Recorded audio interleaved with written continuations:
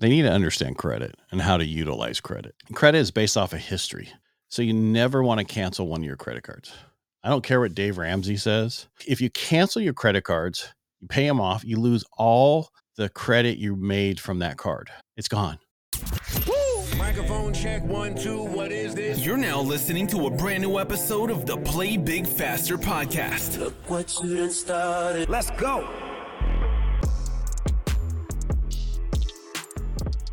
Welcome to another episode of the Play Big Faster podcast. I'm your host, Cherie Prince, and we are joined today by Ed Parcaut, author and mortgage strategist. Ed, welcome to the podcast. Thank you for having me. I really appreciate it. From our conversation, it looks like you're going to give us some gems today about real estate education and financial literacy. Where do we start? I don't know. Where do you want to start? I just say this. For anybody in the mortgage, real estate, any of that kind of industry that you're dealing with, there's 50 million millennials coming to the market in the next few years.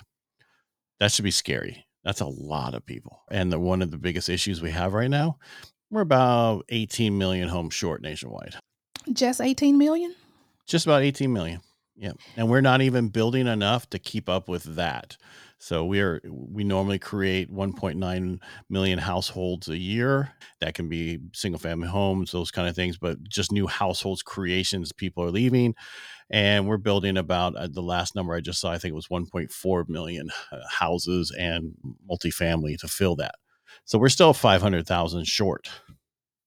So that means we're adding that to that deficit. Yeah, that's the problem. But what is the solution? I'm just saying. I'm just letting people, you wanted to know where the issue is. And that's not necessarily an issue. That's a huge opportunity. And one of the things that's going to help us with this is, I don't know if you know this, but there's a lot of places that are starting to build houses in factories. And what I mean by that, I don't mean the old mobile home park homes. I'm not talking those. I'm talking actual stick-built houses. They're built in a factory. They're brought out on site, put together, and so the 90% of it's done in the factory. The last 10% is done on site to add the stuff to make it look different because every house is a box. That's how we're going to get out of this. They do 3 shifts a day. They have a supervisor on every shift. They know the number. They mark it perfect. There's not an issue. If you ever seen a house built outside, you got weather, you have other stuff. The supervisor didn't show up this morning. Go ahead and work. They don't necessarily check off everything these people done. And if you ever bought a new house, there's always issues. I love that. And it makes so much more sense. And the other thing, they're going to print them. So they have a 3D printing for house now where they use concrete to make the house. And they did a whole plan of them out in I think it was in Arizona. They did a whole track of them. They're building them. Practically, how durable are those homes compared to your stick-built homes, your brick and mortar homes? It's concrete. It's layered concrete on top of each other. It's not plastic. It's done the same way they do plastic stuff. They do concrete, and it just flows around and makes the whole thing all the way and leaves grooves out for everything else. They are printing concrete. Well, it's just called that. The actual concrete is being poured into this thing, and the 3D printer has the design of the house, and instead of plastic, it's using actual concrete. Okay, because Ed, you're blowing my mind today. You really are blowing my mind about some of this. Those are the two things that are going to help this. And the other thing that needs to help this is our government needs to get in. And for the first time in, 20, 40 years, get involved with helping build homes at a reasonable price. Now, see, that is an entire powder keg. But before we light it up, tell us about your background and how you became an expert in the mortgage industry in the home buying process. I'll be honest with you, I fell into it. So I was in the Navy. I got my bachelor's and master's when I was in. I got out, went to get in the real estate industry because one of the people that I knew, he's like, get in the real estate industry. Well, it was 91. And if you know anything about 91 and 92, it was a bad year to get in the real estate industry. I went back into even though I was a corpsman in the Navy and I worked physical therapy, I knew computers really well. So I got in the computer industry. That kind of fell apart in 93, 94, that contract I had gotten. And then my neighbor owned a mortgage company. And so I went to work for him. And I was like, wow, I really love this numbers. It's a different numbers. It's not like CPA numbers, which puts me to sleep. That's why you have bookkeepers and other people. But for me, numbers, helping people understand that they can afford a home. And then I really got into, after doing a lot of refinances, because a lot of us companies were out of San Diego. We didn't do purchase. We did refinances nationwide, and I built multiple companies doing that. And then when I moved up to Northern California, I'm like, I want to get out of that realm. I want to get into the purchase to help people get into homes and help them change their lives. Because somebody who gets into a home, owns a home, it's going to change the whole trajectory of that family going forward. Now, everybody in that family thinks, I need to own a home. I need to move this and I need to do better. And so that's one of the reasons I wrote my book, Financial Freedom, Building Personal Wealth Through Home Ownership, is after doing this for I can't believe it's been 25, 26 years. I qualify differently than other people. The way I do it is different. And I can't teach enough LOs or other people in my area to handle that. So I wrote a book on how we look at things. We look at credit first, then we look at assets and income, and then we go on from there. And the book breaks it all down. And that's why I did that. And so the book is for the aspiring homeowner. Yes, it's for that and existing homeowner. And the reason I say that is people don't understand what's a CD and a loan estimate. What are those? What do that means? When's the last time they were really on contract? And did that loan officer and that real estate agent really explain the process, or did they just fall through and go, this was the worst thing I've ever been through? The problem when you deal with me is it's the easiest thing. You want to do it again, which is good. But I'm just saying that's the difference. Other people go through it's like childbirth. They got through it and a baby came out and they like it, but it's just a horrible event up until that baby comes out. And that's what happens with a lot of people in getting a home loan. Oh my gosh. Okay. I was doing good about 2 seconds ago. What's the matter? No, you said it's like childbirth.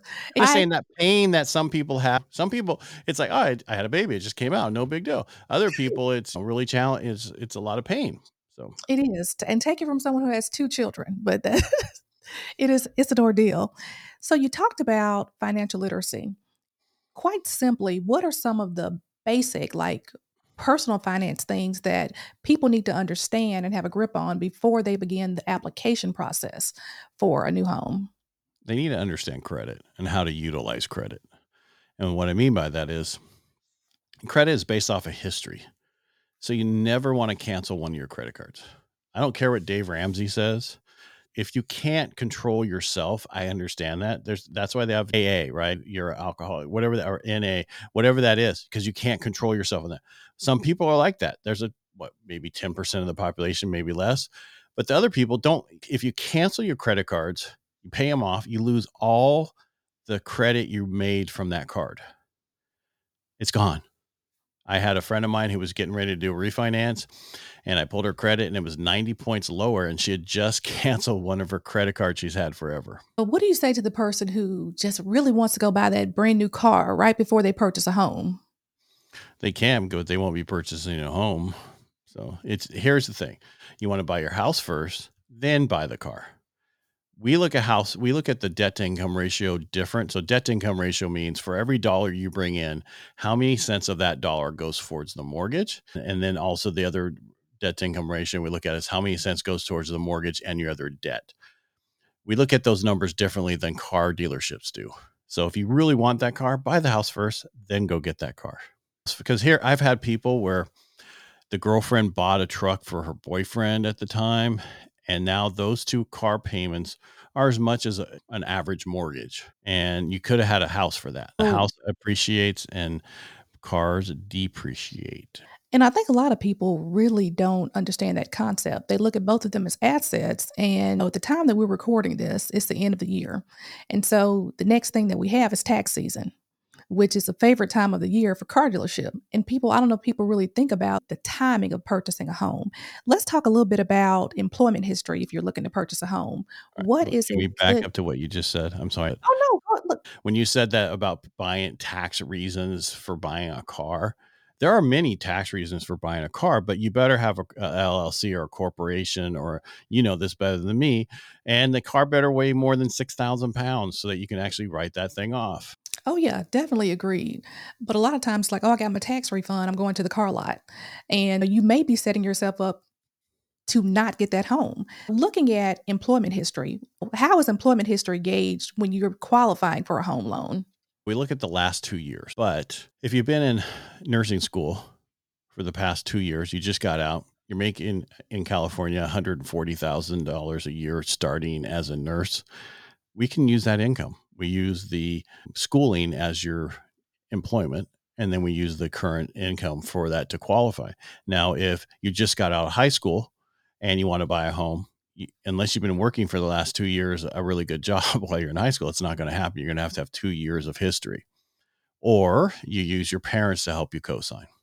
There's so many ways so it's so hard to generalize, because I found out the other day, I did a test, and there are some people who can come up with an idea. Then there are people who can sell that idea. I can do both. So I'm 15% of the population that can do that. So when I come up with a way to I don't want to say get around stuff, but how to push that line without breaking it, I know how to do it, figure it out, and I know how to sell it so it gets passed through everywhere, all the way through underwriting and approved. So my closing ratio is like 99.99%. Hey, that's awesome. Yeah, because I never have fallout. The only time I have a fallout is somebody doesn't like the house. Then they go get a different house.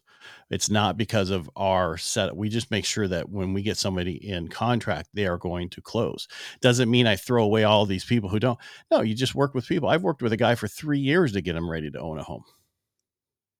Let's talk about some of those situations, because you do have people that may be credit challenged. Maybe they've had a bankruptcy or a foreclosure. What are some of the things they need to do to rehab their credit so that they can qualify for home ownership? And again, it's going to all depend on the type of bankruptcy, right? I assume we're talking personal bankruptcy, either a Chapter 7 or a Chapter 13, right? So if you're doing a Chapter 13, you're showing that you're paying the stuff back. So after you're done with your actual discharge, you can go get an FHA loan and a VA loan. Now, if it's a 7, VA makes you wait 2 years, and FHA, I think, bear with me here, it's either 3 or 4 years. But VA is the best. And I could be totally wrong. I could Google it real quick, but I learned a long time ago, don't remember everything. Just go and check real quick, because everything changes. One thing about the mortgage industry, if you don't like today the way it is, don't worry, tomorrow will be worse. And you're laughing. It's the way it is. They want to make sure that you can afford the home. It's not like 2006 where we take a pulse and you can get in. Now you actually have to qualify. Is it that difficult to qualify? No. 75% of the people these days have a higher than around a 740 FICO score. Only 25% of the population doesn't. Back in 2006, it's complete opposite. Only 25% had a high FICO score. Everybody else had a low FICO score. So we've changed as a nation. We've changed as a people. But when I went back to those millennials who are coming, most of them, 50 to 60% of them, are not financial literate about how to buy a house. And that's, again, why I wrote my book. It's an easy process, but it's, for most people, an unknown. And some of us in the industry make it harder than it needs to be. So you think it's a big deal. There's certain things that are easy for you that would be hard for me. This is very easy. And it's funny because most of the people come to me who think they can't buy are the ones who can buy, and the ones who think they can buy are the ones who can't buy.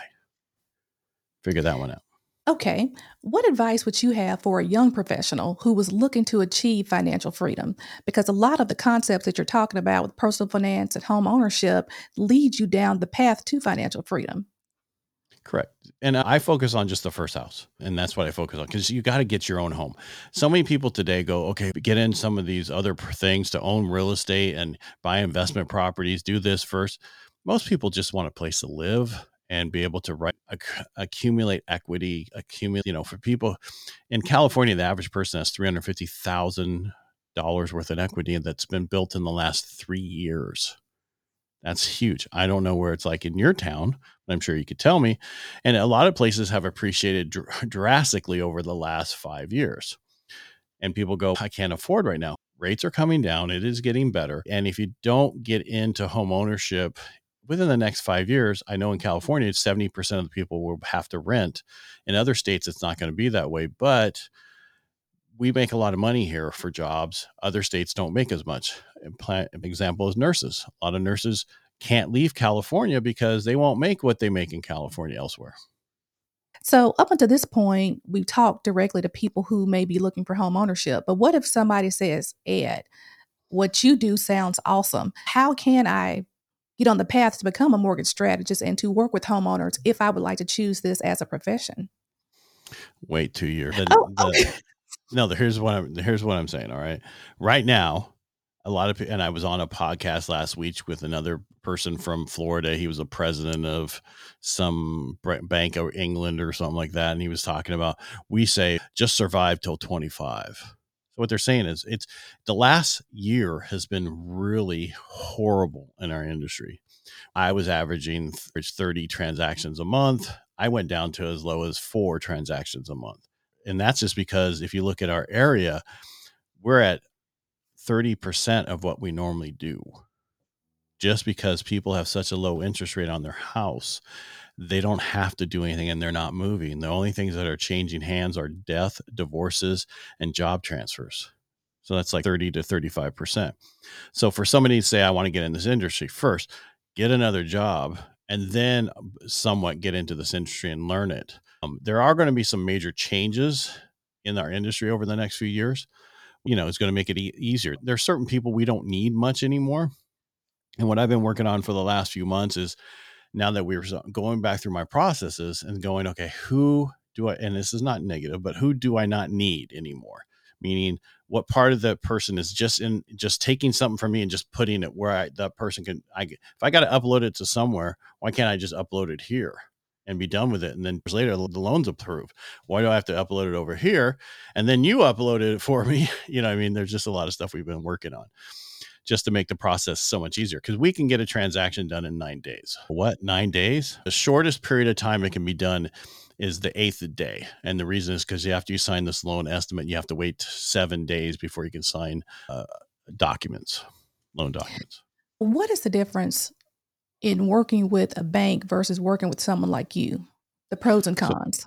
All right. So with the bank, you're stuck with what they have. Years ago, back in 2006, there was a lot of good competition with the banks because they had some really good loan officers.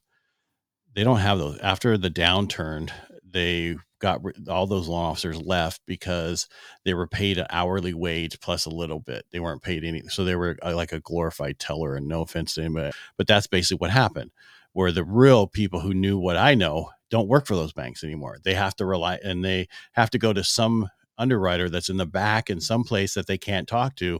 And then they don't really understand what they need. There are a few good ones, don't get me wrong, but they're not the people who are really good. They go out and they get into my industry on the broker side, because I don't want to say I never have to say no, but I can always find a way to get it done through a different organization or a different investor. I love that. And we're cheaper. We're less expensive. We don't have all the fees that banks have. We don't have underwriting fees. We don't have processing fees. Some of us do, but most of us don't. Now, Ed, when I introduced you, I left off one of the very best things about you, because you use another platform to actually discuss some of these topics. You have your own podcast, correct? Let's see. Here's what I have. I do a radio show I've been doing for 5 years. It's on iHeartRadio. So if you have the iHeart app, you can listen to it. It's on Power Talk 1360, called Real Estate Jerky. We give you something to chew on. It's about real estate and finance and community. And that I've had that name when they asked me to do the show. They were asking me, what do you want to call it? And I said, what about this? I've had this as a blog for a long time. And my opening Smokehouse Studio. And so they played off of it. I then turned that, after it airs on Saturday and re-airs on Sunday. On Monday, upload it as a podcast. So you can get that anywhere you get your podcast at. And then from that show, I do 9 lives a week on LinkedIn, Facebook, and YouTube about real estate and what's going on in the community. I was trying to take all my listeners away from the radio and do it on the lives. But what I've done is actually created more of the local community in the real estate and mortgage industry to watch us, because I'm doing it with my co-hosts and we have a good time. We talk about what's going on in the market, and everybody understands it. We're just trying to educate. Because that's what it's all about. Financial, what we need in the schools. And that's a whole another subject, is kids don't understand any of this stuff in the schools, and they don't teach any of this stuff in the schools. So I do that. And then I also do Helping the Brave, which is a podcast for helping veterans once we take our uniform off. And that's on Wednesdays, 3:30 on Facebook, LinkedIn, and YouTube live. And then we post that as a podcast. Like each one is a few weeks out on a Friday. And then what else do I have? Where I met you on Edison podcast, which I want to do something completely out of my industry first. And I was like, I want to talk to business owners and see how our greatest accomplishments come from our greatest defeat. That's what I really liked. And that I really enjoy that podcast as much as I enjoy the real estate stuff. But the one thing that's nice about it is it's been put me on stage anywhere. I can talk forever about any question you ask me about real estate, finance, any that kind of stuff. Sales, which I'm really good at, took me a little bit longer. And that's what I'm trying to do more speaking on because I've been doing sales for 20 some years. So that's it. I got Edison, Helping the Brave, Real Estate Jerky. Oh, one more. It just seems like I just created it, but January we started. A friend of mine, Brian Galkey, he is a facial recognition guy. He can tell you everything about you by your eyebrows, your nose, your eyes, slant, everything about your ear, everything about you. You'd be shocked once he told you everything about you and we created a thing when I was in college. One of my instructors told me to remember it was 4 aces and a joker. And basically, even though it's a good hand, but it's an acronym. ACEs stand for attitude, commitment, enthusiasm, smile, which you bring to the table in sales when you're talking to somebody. That joker is that unique ability that you have that nobody else has or you've learned. And so that's what our show's about. We talk about sales. We have jokers on talking about what they have. And we've been doing just the live part of it since January, twice a week. So that's what we do. Just a few things. You're a busy guy, Ed. So, and I run a mortgage company. And you run a mortgage company on top of all that. So if you had one piece of advice to give to an entrepreneur on how to play big faster, what would it be? You want to become the authority in your industry, right? I was the best kept secret in my neighborhood. And that's why I got on radio. And the one thing about radio is if people hear you on radio, they think you really know what you're talking about. That's just how it is. That's how people perceive. And then that's why radio, podcasting, having a podcast would do the same thing. Radio people think radio is bigger than podcasting. Podcast people think it's better than radio. I'm in both of them. I think they're just as good. It's just as long as you know what you're doing. And it takes a while. It took a long time for me to be able to talk like this. I still say so occasionally. And then I try not to say two things you shouldn't do. You're supposed to smile all the time. I smile on the inside. My wife says, this is Ed happy. This is Ed sad.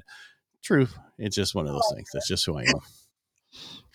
So how do you be an authority? By coming up with something, either podcast or getting on radio. Both of those are not tough to do. They just take time and money. The other thing I did was I wrote a book. And that's the Financial Freedom, Building Personal Wealth Through Homeownership. That is, these days, it's almost like a business card. Most people have to have a book, and it's no other easier. In history, there's no been any other easier time to write a book than now, and have it on Amazon or anywhere else you want it, have a book funnel, the whole thing. The other thing that I did, I got lucky. I was introduced to some people who were doing a documentary about real estate and how people made money in real estate, how they made their fortune. And they asked me, and as the mortgage person, because I was telling them about this thing in San Diego called Traffic and Conversion. Now it's going to be in Vegas. It's a huge marketing event. And I was there, and this friend of mine introduced me.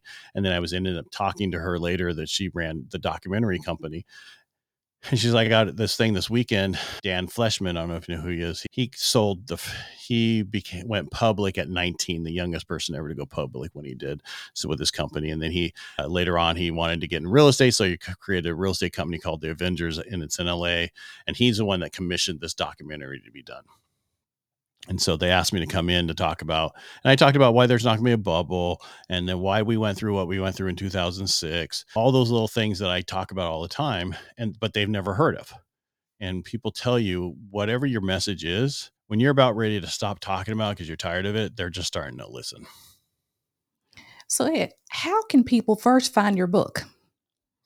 Easiest way, because my name's really difficult, Parcaut, Parcaut. If you go to edparcaut.com, it'll take you to my website. There's a tab for the book. You can click on it. It'll take you right over to Amazon, or you can go directly to Amazon, type in my name, Ed Parcaut, but most people spell it wrong. And so that's why I said so what I did is getedsbook.com. So getedsbook.com. If you're going to have a book, do a domain like that to be easy, and people will never forget it. And I'll make sure I include that in the show notes as well. So otherwise, social media. How can we reach you on social media? I'm Ed Parcaut everywhere. everywhere, people. Yes. YouTube, Facebook, what did I say? Like Instagram, Twitter, TikTok, it was huge for me. I finally had a video go viral. For me, it was like 745 views, 745,000 views. So Now the question is, were you dancing or singing on TikTok? no, I made there's a software out there called Opus Pro. I think I talked to you about it before. Mhm. And if you want, you can go get Opus Pro or try Opus Clips. Those are my affiliate links, so feel free to use those. It cut me up a video and I posted it and it went viral. It was talking about if you don't want to pay property taxes on a manufactured home, buy a piece of land, put the manufactured home on the land, but don't affix it to the land, meaning that don't put it on a permanent foundation. Then you just pay taxes on the land, which is true for a lot of places, not everywhere, but for a lot of places. And you had a lot of people go, the guy doesn't know what he's talking about. He's an idiot, and of course I engaged because people who aren't haters don't engage much, but haters engage a lot. So feel free to say, really? Is that what you think? Well, get them to engage more because you get any type of traction, anything is good, right? That's what you want. I don't care if it's negative or positive. All of it's good. It builds it and makes momentum. And that's what you care about. You're going to get more haters to move your numbers up than you are the positive people. So you heard it here first. You thought you were coming for lessons in real estate and financial literacy, and now we've learned about haters. Yes, this is a masterclass. It's just people ask, what do I do with them? And they're hide them and keep moving. Who cares? Yeah, and I've had a few people like who've made nasty comments under stuff, and I just don't respond. I don't engage, but I'm going to use Ed's advice now and just start with, really? Is that what you think? Yeah, and then other people will come to your help and that it just does. It just, because a lot of people would started going, no, I've done this in my place. No, I did it. That's exactly right. And I originally came across this, thought it was stupid like 5 years ago when I was like, why would you do that? Wouldn't you want the full value? But you can always put a permanent foundation underneath your manufactured home and affix it and then sell it as real property down the road. You don't have to do it the day you put it there. So. Love this. Okay, Ed, thank you so much for being with us. I hope I gave you a nugget. A bunch. Look, a bunch. In my Louisville, Mississippi voice, a bunch. Thanks so much. And everyone else, until next time, play big faster. Thanks for listening to this episode, and remember to play big faster.